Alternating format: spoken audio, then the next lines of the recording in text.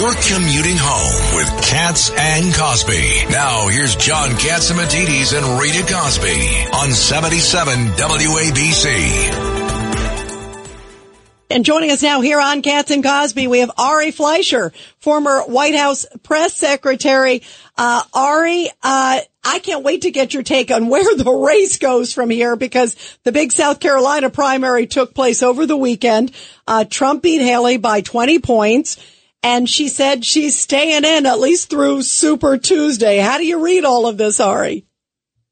Well, the big South Carolina primary wasn't very big, and Super Tuesday is not going to be so super. That's a good analysis, my friend. Yeah. I mean, I would call it all anticlimactic. Donald Trump is going to win the Republican primary. It's just hard to see how anything reverses. Nikki Haley's base is a very independent base. She is yet, from Iowa, New Hampshire to South Carolina, to do well among conservative Republicans, which is the heart of the party. And without cracking conservatives, you can't win a Republican primary.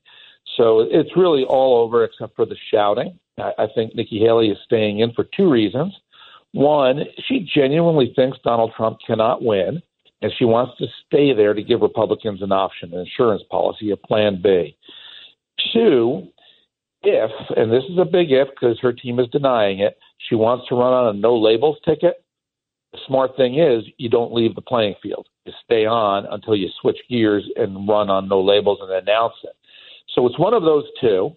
And beyond that, it's a Donald Trump party. Yeah, you know, it was interesting because she was asked today, would you do no labels? She said, I'm going to stay as a Republican. And then they reminded her that, you know, they're looking at maybe a Republican Democrat. She go, oh, no, I wouldn't have a Democrat on my ticket. But who knows? Ari, here's Peter King. You know, Rita, one of the fascinating things about no labels is, would they ever have a ticket with an independent? Would they have a Republican president? And I've heard talk that no labels has a independent businessman, self-funder, worth huge amounts of money, who would be willing to run as the vice president as an independent. That could change the ticket if it was a Nikki Haley businessman. Who is that? Do you know who the name is? That was self-funded. I don't know the name.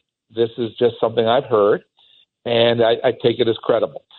Will anybody want to? Well, she wants to do that is really the big question. Would Nikki Haley want to jump and do it? Now, her team is denying it. They say no. But they're also saying she's focused on Super Tuesday. Well, right. I've been politics long enough to know when you say you're focused on, that means you haven't ruled out. Exactly. Peter King. Hey, Ari, great to talk with you. I just have a quick question. To me, it's obvious Donald Trump is going to be the nominee, but she is getting, 35, 40% of the vote, even if some of them are Democrats, independents. The fact is she is a stronger candidate nationwide.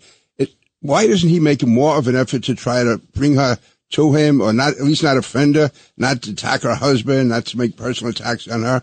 Because right now, she could end up being a stronger candidate than him in November. So it's important that the people who support her, women, independents, suburban voters, even if it's 30, 35%, whatever it is, the Republican Party, that's still a big chunk going into November. Yeah, Congressman, you know the answer to that. That's because Donald Trump is Donald Trump. And he takes shots at people, right. And after New Hampshire, he took a shot at the dress she was wearing. And by the way, in fairness to Trump, she's slinging mud too. She is. But the reality is, if he wants to win, he's got to knock off the BS. To me, he's got to get down and do business with her. Yeah, but she's not running in November. It's a practical matter.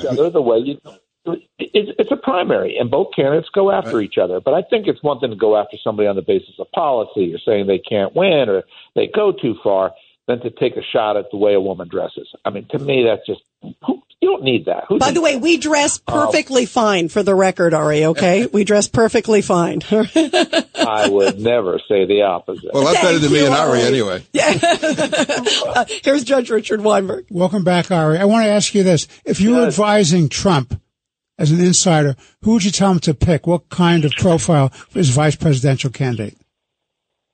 Somebody loyal to him. That is the most important thing. Somebody for whom he will not have to look over his shoulder, who will be a good inside advisor inside the White House, but loyalty.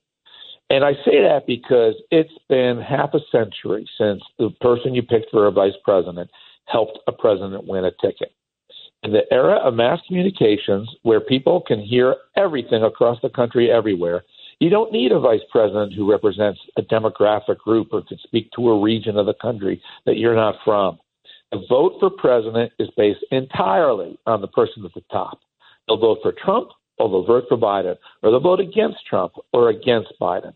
The only recent history of a vice presidential selection mattering is the selection hurts the candidate when John McCain picked Sarah Palin. I think the case could be made that Kamala Harris is going to hurt Joe Biden. But absent a pick that backfires, it doesn't make a difference. You pick the person who will be loyal to you if you're elected, who will be a good vice president. And John Katzimatidis?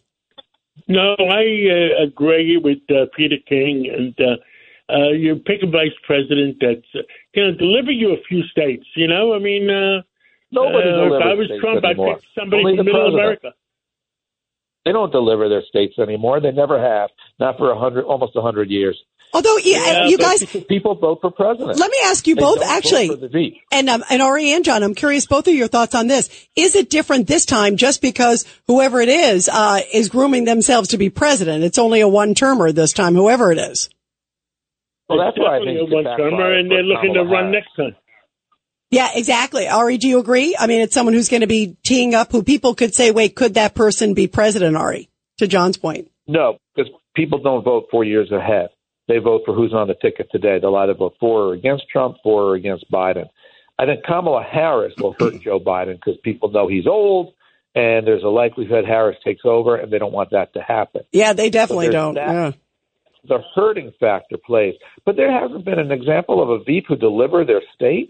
John Edwards was supposed to deliver North Carolina for John Kerry. You say LBJ was the last one? Yeah, the last one. Lyndon Johnson, Texas. That's what I mean. Yeah, you got to go back a half a century. Thank you. That's going to have to be the last word. Guys, thank you. Ari, we love having you on. You got to come back on again soon. Thank you, my friend. Thank you.